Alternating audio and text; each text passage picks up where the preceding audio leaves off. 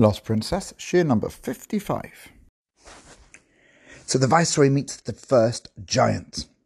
What does he say? Who are you, he asks. What are you all about? What is the essential characteristic of your identity? And truth be told, that's a question we probably ought to ask ourselves at different stages of our life. Who am I? Who have I become? Where am I going? What do I want? And I would bet that if you ask most people, we give the same answer that we gave when we were younger. We think we're on the same path. We have no idea that we've fallen off that path many times and we're on a path we never even imagined.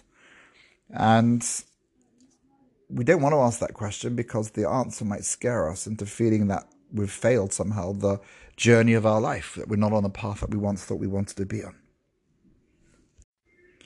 Now, as to our own story of the lost princess, what's the Viceroy going to answer?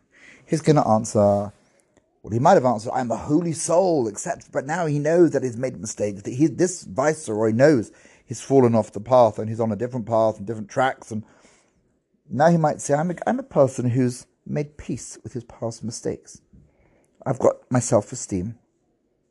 He says, I'm a human. Or the Hebrew version of our tale, Ani Adam. The word Adam carries two opposing connotations according to the holy Shlach HaKodesh. On the one hand, the word Adam derives from the word Adama, physicality, the earth, the thing we walk on. On the other hand, Adam derives from the phrase Adameh le'elyon, a reference to man's ability to walk in the lofty ways of Hashem. So these seem to be contradictory concepts, but it's only when both aspects are present that the essence of the human experience emerges in all of its struggle and glory. That's what it is to be a human, what it means to be a Jew. It's not that, this we've learned before a bunch of times, it's not that the motto of life is be happy, always smile. It's not true.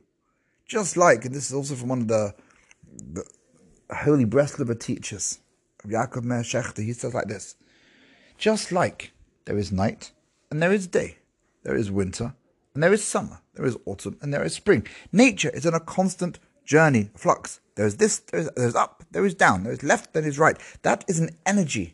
That is a way that life has to be. You have to fluctuate. You're never going to be constantly happy because sometimes you shouldn't be happy. And vice versa, there's sometimes that you should be happy. You shouldn't be sad. Times as King Solomon taught. It's time to plant, time to uproot, time to build, time to destroy, time for peace, time for war. That is the pattern that's in nature. So Adam, a person deriving both from Adama, the lowest thing, or Adameh le'elyon, I can emulate, I can be similar to the Most High.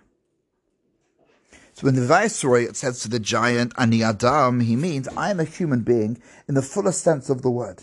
On a long and arduous journey of ups and downs, different things, I'm still on this journey. My desire for Kedusha, for holiness, has allowed me to overcome many hurdles and obstacles of different shapes and sizes. Although I harbor no delusion of perfection, I'm trying hard. And when the giant hears these words, which so perfectly mirror his puny appearance, he's astonished. The Viceroy looks pathetic in this setting, next to a giant, a tiny, fragile human being walking amongst fearsome giants. No accomplishments, no nothing. But then it says, it's been so long since I've seen one of you guys. I've been in this desert, I've never seen a human before. The place where the pair stand represents an advanced level of development, where only those who sacrifice and superhuman efforts have allowed them to reach. The negative traits and the spiritual rot found in this place, over which they rule with ease, it doesn't work for negative things. Only giants walk unfazed by the dangers here. As far as the tzaddik knows, here it is sink or swim. In order to survive in the desert, you have to be a giant. So how did this Adam, this human being, get to the desert? So ironically, the Viceroy has no idea where it is that he is standing. He doesn't consider himself to be anything great. He doesn't understand why this giant is so astonished. This humility and simplicity, wariness encapsulates the greatness of the Viceroy. And please God, not knowing where he is or the reason of the wonderment of the giant, we're now going to continue our story into chapter 18. Have a very lovely day.